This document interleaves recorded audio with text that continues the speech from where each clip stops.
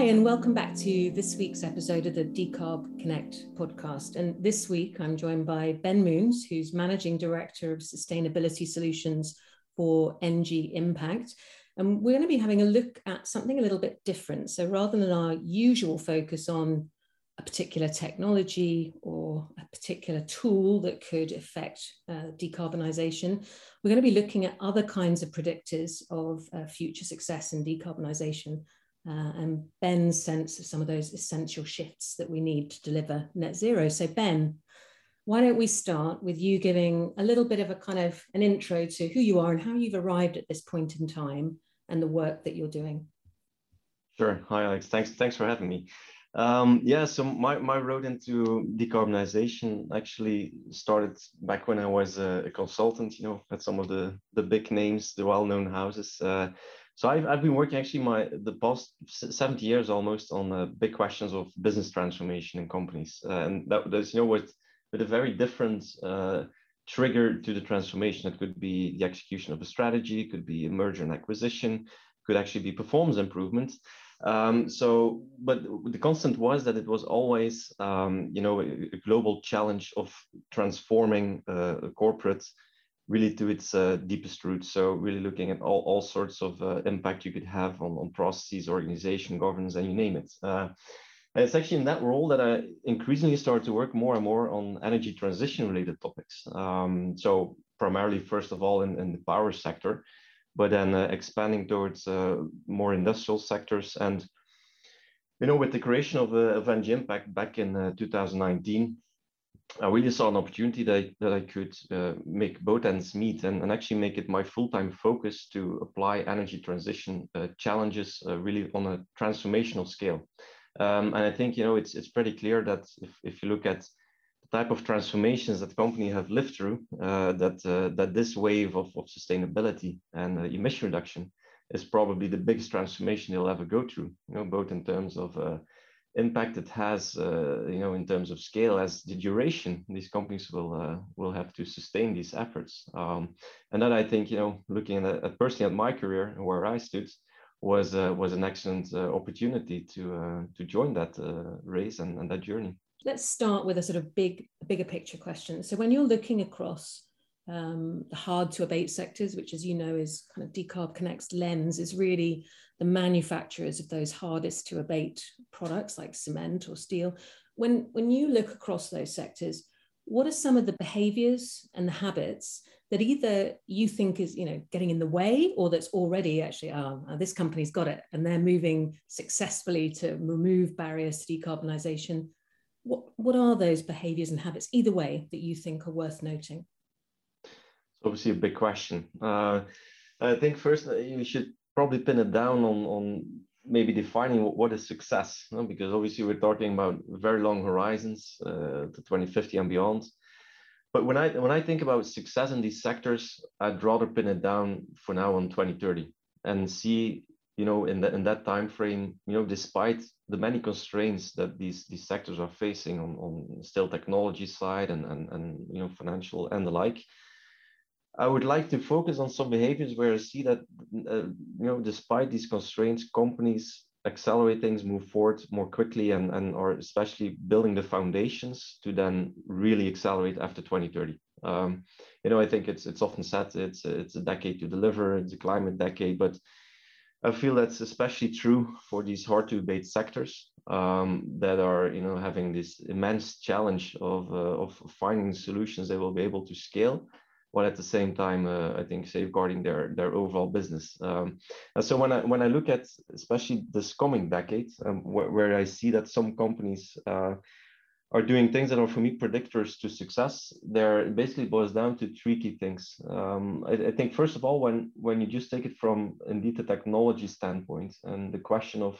what are some of the most promising levers for these companies to address, for me, the winners are the ones that have a very good understanding of actually how these levers come together, and actually companies that have then an ability to define an integrated strategy against that. I think that I would say is predictor number one. The second key thing then is the way actually companies take investment decisions around that. And what we often observe is that, if you take typical investment policies, they're very much driven by return on investment and payback. And there I see that companies that actually are effective in defining that decarbonization strategy are also taking more lens of total cost of ownership and think much more in terms of long-term scenarios related to that. And then I think a third large predictor of success is probably the way that companies collaborate within the value chain. And that's related to, how they build the right effective coalitions to get things done already in this decade, or again, to start building these foundations, but also the way they actually source capabilities and resources to really upscale that transition to what is needed to, be on track for a net zero scenario. So. And if you think about those three as like your kind of this three-way tick box, this is another kind of big question, but what proportion of companies that you come across do you think kind of are starting to use these right kind of behaviors? Is it a minority, or is it perhaps more than we think? What was your imprecise best assumption be of how many of these best behaviors we're really seeing in action? Yeah. Well, for sure, I haven't done the full check, but I think based on my observations, I would say it's rather a minority. It's probably 3 companies out of 10 that are really found a way to connect the dots in the right way. And just like starting, for instance, with the question of how to address different emission reduction levers. No, I think a lot of companies actually were already on a certain journey to have first achievements with the energy efficiency programs, green electricity sourcing. Obviously, PPA markets took off. So on-site renewables. So that did initial investments, have initial success. But what I see that actually a lot of these companies have approached that really as individual technology programs, if you want. They're really been mobilizing this against the remit of that individual technology. They did it because it was technically feasible and because it had a certain return. It was driving certain even cost savings. And in a way, it was not a hard decision to take. What I see at a lot of these companies, despite their initial success, there's that big risk that they'll soon be hitting a wall, because now they get into the much harder questions of emission reduction. They have to tackle the green thermal question. They might be exploring other less mature technologies, where it's related to hydrogen, to carbon capture, etc. I see that suddenly they realize that the approach they were taking in the past will not bring them much further, and they need to find novel ways to actually get the company to commit on some of these new programs, embrace some of the higher risks associated with it, the less clear financials, and very often as well, the lack of my mature capabilities in the market to deliver that. And that's where I think that's companies that from the start have been investing more in creating a view on that long-term journey, or really that end state target that they need to realize, and actually reflect not how individual technologies get them there, but truly find ways to combine them in an integrated strategy. I think these companies will do 2 things different. First of all, they might launch pilots much more sooner to get individual sites further in their journey. And I think the learnings that you have from that will be so critical in understanding what it will take to upscale that within their footprint. That's one thing. And secondly, what they also will do better is to find the synergies between these technologies, between individual technologies. And that's something that should not be underestimated. If you actually look today, take, for instance, the green thermal question. Obviously, you see a lot of companies looking at the question of electrification. There's a possibility to also look at the use of CCUS combined with combustion technologies. There's even on the green thermal itself, you have multiple new commodities you could consider: hydrogen, synthetic fuels, biofuels, you name it. So there are in a way a lot of dependencies and possibilities in between these technologies to create actually a holistic system that is actually optimized. We see, for instance, that if we tackle green thermal questions, very often the solution is a mix of, for instance, a heat recovery system, from an energy efficiency standpoint, an industrial heat pump to realize the temperature lift. You could add an e-boiler to basically serve peaking loads, with an electrification scheme, and then still maybe in combination with the base load combustion technology, for instance, on biomethane. But what we start to see is that these future, zero carbon on-site systems will be in a large extent hybrid systems. It will not just be a single technology. No, it will always be a combination of those, and in a way that you really can capture synergies between them. I think for that to do well, I think these companies need to, embrace that question much more from a dynamic system perspective. They really need to understand, what in the future in my production scheme will be base versus peak loads. They need to size against that. They need to find, they need to see how, for instance, a baseload technology like a biomethane CHP, could be combined with, for instance, an electric boiler to make use of the for instance, the favorable economics you have in the electricity markets at times, or even the availability of on-site renewable electricity they could tap into, at very low cost. So that type of system thinking and the ability to really strategize against that will become very significant for these companies to get right.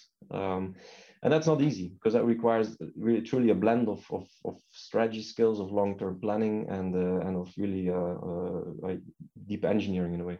I'm interested in, to what extent do you think that the urge or the kind of impulse to focus on technology is almost, do you see that as it sometimes being part of the issue? Because in some sectors that are starting to see kind of real changes in the opportunity to decarbonize, it's not by tech first, it's by sort of almost reimagining how the core business may even work. And that's obviously significantly harder in these old traditional industries. But, do you have a view on that? Or do you think actually, no, it's right, they just need to focus on the technological application to an existing process that can get them to net zero? What's your view on that? Well, I always say that companies of that sort ideally have some sort of a dual strategy. I think, on the one hand, like you say, they need to think about that fundamental R&D, and that will introduce new process technologies. And I see a lot of that, e-crackers, electrolyzers of steel. I mean, a lot of long-term bets that these companies are anyway making, and that will lead to a very fundamental shift in how they produce things.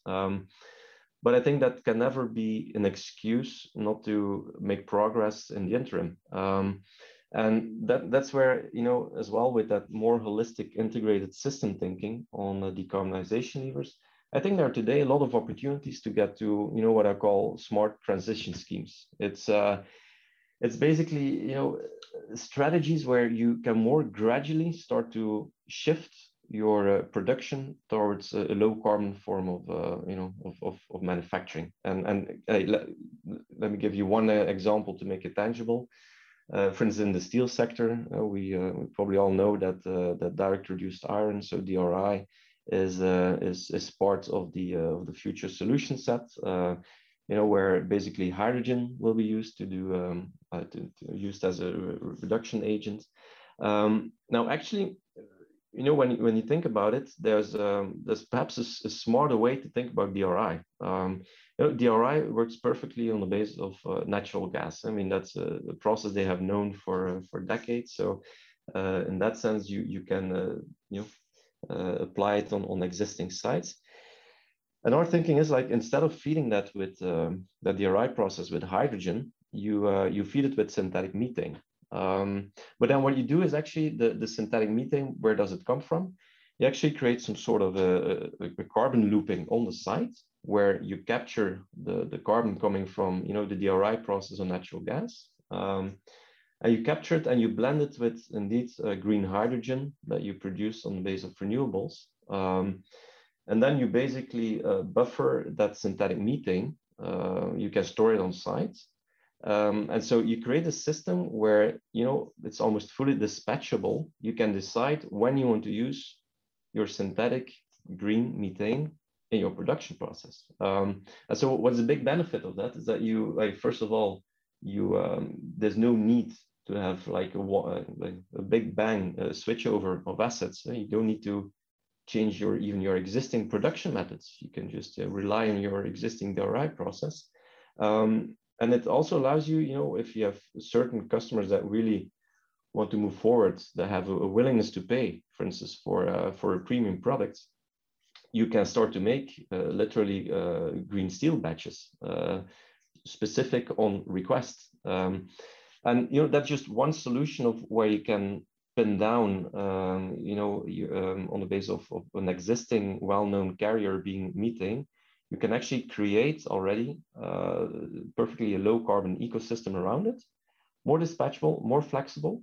And it might be, okay, in that sense, a little bit more expensive than the end state solution you want to go through, but at least it allows that you basically make that transition much easier and smoother, and you don't need to go all in from the very start. And I think, when you would consider other sectors, I think you can get to similar type of setups and conclusions. And I think that idea of creating a smoother transition is something that should be an important design criterion when you start to reflect on your future low carbon processes.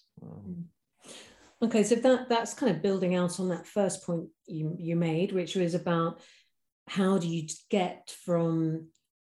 develop an ability as an organization to sort of look at this whole issue of decarbonisation in an integrated way rather than mini project, which we all hear a lot about at the moment. The second point you made is also an interesting one to me, which is this movement towards total cost of ownership. Now, I wonder, could you sort of tell us a bit more about that? What does that mean? And can you give an example, just again, to bring it to life a little? What are you envisaging when you say that?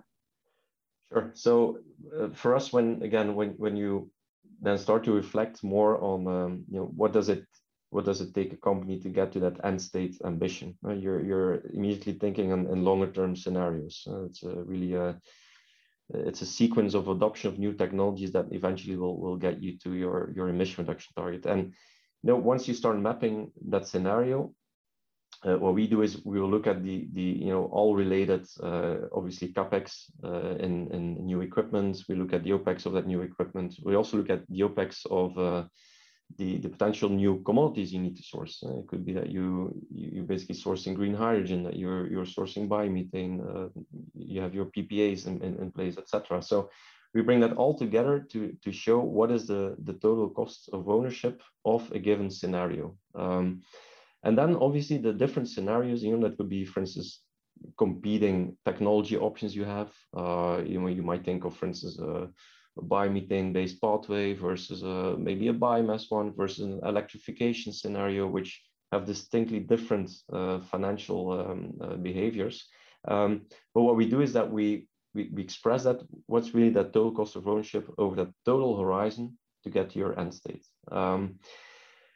And when we do that, there's two important reflections we make. First of all, we'll contrast that with what we call the business as usual scenario. It's basically showing, how in your current state will certain costs inflate. And there's obviously commodity prices that we already see, that are on the rise. There's the impact of allowances, CO2 prices, carbon taxes, and the like.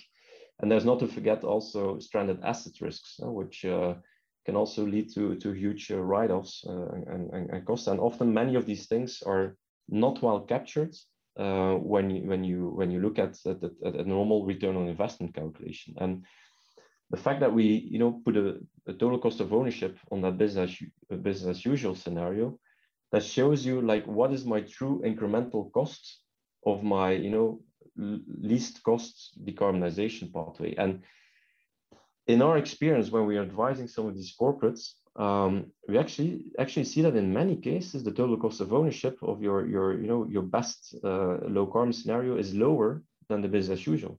And so the whole notion of investment decision making then takes a whole different spin. It's much easier to basically align different stakeholders around these scenarios to get that commitment, to really understand how, as an integrated solution that's providing the right economics. And it's in a way also very revealing, because what we typically see is that the capex portion and the total cost of ownership is very often less than 10%. And what is truly driving that total cost of ownership, it's still your future sourcing of commodities, whether it's renewable electricity, again, biomethane, hydrogen, and the like. That's what's really driving your total cost of ownership. And so it's funny that actually, when you think about emission reduction, that most companies look at it as a technology investment question. Well, in the end, it's definitely that, but it's much more, and even more importantly, also a future sourcing question that you need to get right. And that changes the whole perspective as well on the risks of these scenarios. Because if you consider, for instance, an electrification scenario where at the same time you can lock in your electricity price for 15 years or 20 years with a PPA. So obviously has much lower risk than if you have a competing scenario where you want to use a biomethane CHP on your site, for which the sourcing dynamics of biomethane are today very unclear yet. So that understanding of risk in these scenarios is really facilitated by that total cost of ownership thinking, and it gives you a better sense of what trade-offs you can make, not just on the base of cost, but also on the base of risk. Yeah, I think one of the kind of interesting things in the background of that, though, as well, isn't it, is how do companies, particularly those of massive cross-border international scale, how do they get the right heads in the room on a regular enough basis to really assess these things? You need those different views, the finance specialists, the energy procurement specialists, as well as partners and everyone else in the room as well. But I wonder how many industrials are really doing that yet. The whole conversational tone shifts when they're involved. No, it's critical. It goes together with what I said on the integrated strategies, and it's absolutely, as you say, actually the organization is a key reason why a lot of the programs in the past were run as isolated initiatives, and were not looked at holistically. And what we believe is that once you make that shift towards more an integrated perspective, and indeed you assemble that cross-functional team, you will first of all align these people on a better joint understanding of the possibilities of technologies, how they stack up, how far they bring you on your emission reduction journey. But then more critically is you'll start to see where you run into the barriers of adoption. And like I said today, for instance, on the finance function, you have actually investment policies that are not set up to support an emission reduction journey.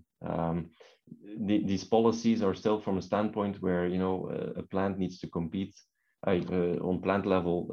Investments in green technologies compete with any other sort of production related investments, and for sure payback often is of that nature that it doesn't make the cut.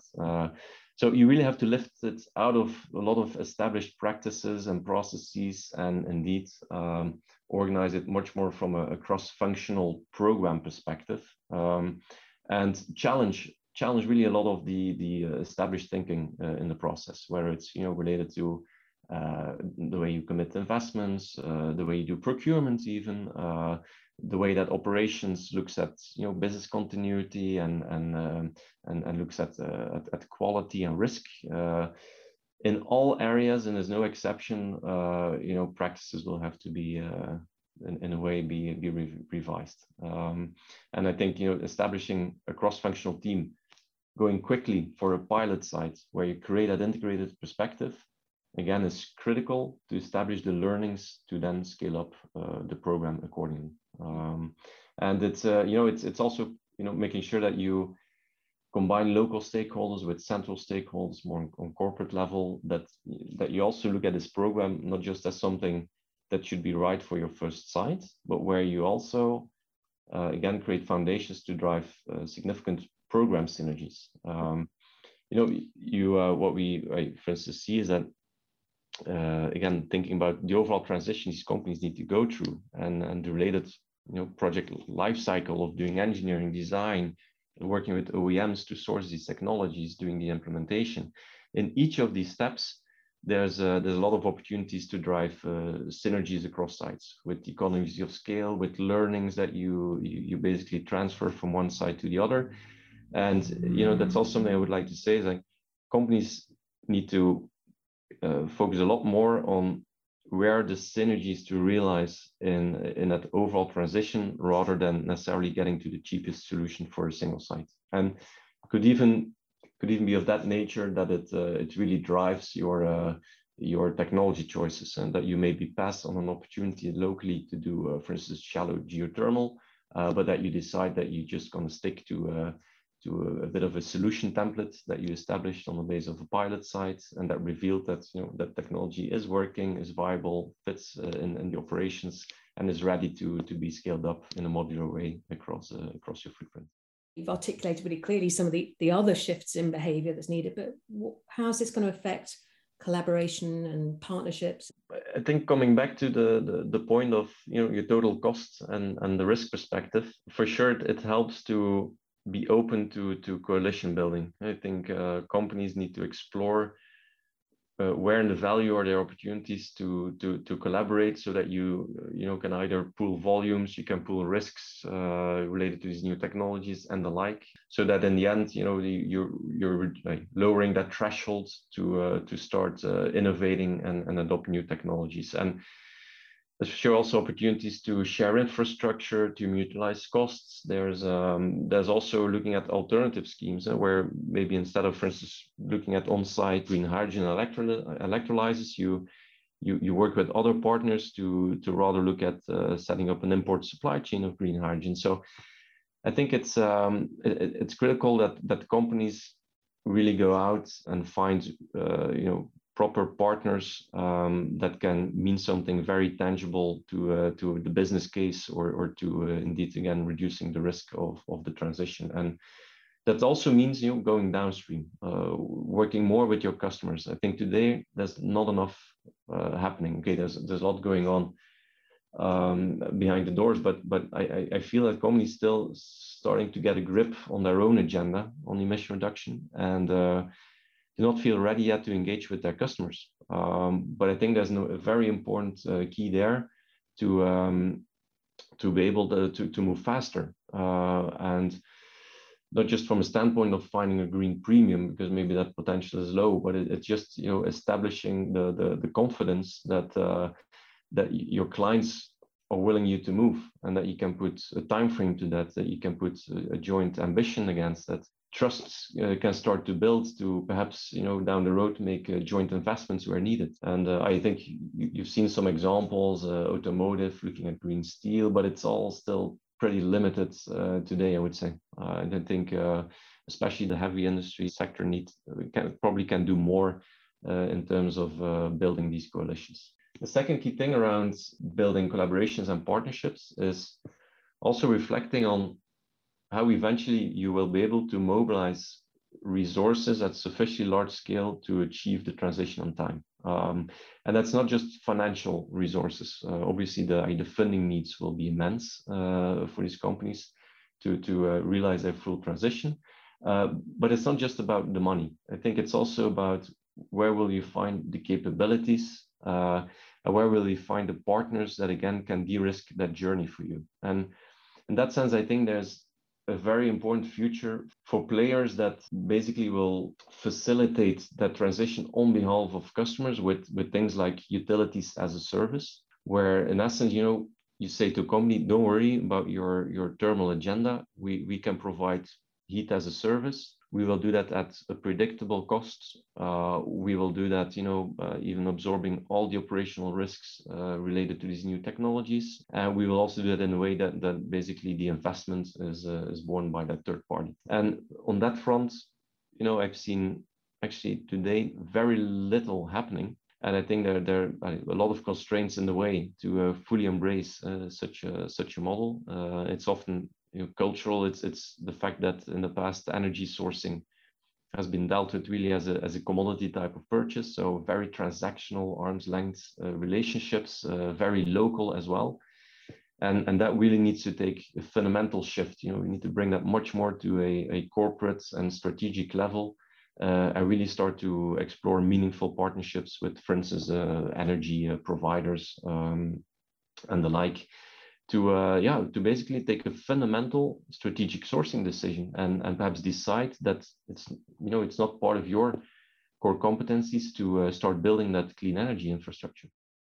So for companies then who need to sort of make some fairly urgent first steps. I mean, one of the things we talk about a lot on this podcast is that less than 10 years, 8 years really to 2030, and really not a long time, and even the 2050 deadline when you look at it through the lens of heavy industry and their investment cycles. What, if we look at these as urgent first steps, what would you say would be, for most companies, the kind of the urgent first steps that you'd be recommending they look at or consider right now? No. Well, I think there are a couple of ways that companies can adapt their way of working. I think, first of all, it's obviously an important leadership question.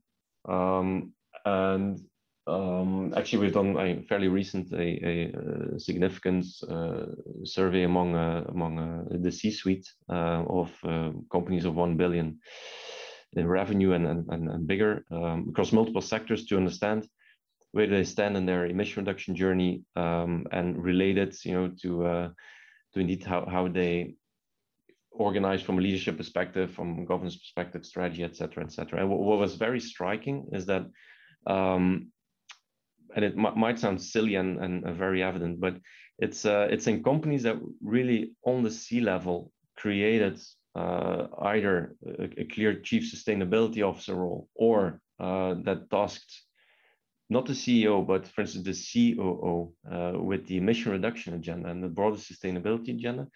It was those companies that basically were showing most success. And that's simply because these companies were effective in setting an agenda, in getting mandated by the CEO to basically create impact throughout the company, to challenge paradigms, well-established paradigms, to basically also establish that vision throughout the company, to drive that almost activism, if you want, drive that engagement within the company. And so I would say, like, it really all starts with leadership and embracing the ambiguity of venturing on that emission reduction journey. The second key thing I see is really more related to governance, and we touched upon it. I think it's critical to establish these cross-functional committees, so that you can really break down the individual stakeholder silos, that you can also partly mitigate what we see in a lot of companies, which is a very decentral way of decision making. So power being with sites, even competition between sites that do not necessarily help to ensure that the whole footprint is moving forward. So I think it's critical that companies are sensitive to where they have these barriers, and the way that they take decisions, and the way that they bring stakeholders together, and really establish a very effective program infrastructure around their emission reduction agenda, and that's really reverberate in the whole organization. And again, get that mandate from the CEO and the board to drive results. So that's for governance. And I think a last important piece as well is culture, but that I think that goes along with the engagement. But it's striking to see, in how many companies I see that basically their cultural traits that really made them so successful today start to stand in their way. And I take, for instance, I'm not going to name specific companies, but take, for instance, in the chemical sector, where obviously you're in an environment that's very much driven by excellence, by safety, by operational excellence, safety.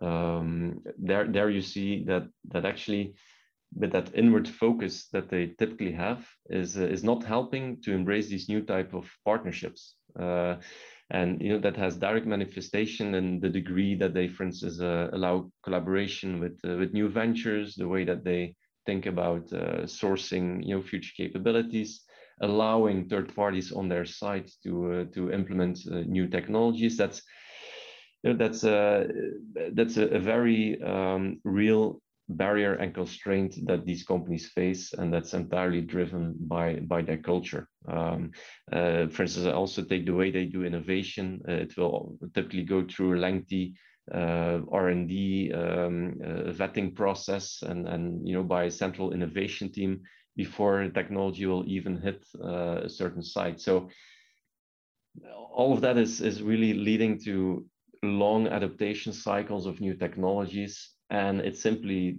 too slow for the speed that we need to achieve to hit our targets. Okay, well, let's kind of draw this to a close. I mean, you started this by outlining those kind of three main areas that you think companies need to focus on. So that's the ability to see an integrated solution rather than individual tools that you're going to apply, that ability to view investment from a total cost of ownership perspective, and then of course value chain collaboration. If you are only going to focus on one, what's the most important of those right now, do you think? If you were really going to say, okay, if three's too many, here's the one you've got to look at with serious intent, what would you say is the strongest lever? I would probably look at the way that companies take these investment decisions. The funding essentially is available. We're just missing that ability to connect the dots and to really get out of the existing capital allocation methods. I think there really lies today a very important key to accelerating the efforts. And once you start doing that, I think much of the other things we discussed about will follow. Because then you start to think about integrated scenarios. You start to look at how other companies could share some of that CapEx burden that you're facing, and you really start to get a much more long-term understanding of where, as a company, you will be hitting your limits, both in terms of resources and capabilities. So, that scenario thinking with total cost of ownership for me is really a key one to unlock, I think, further efforts and get more done before the end of this decade.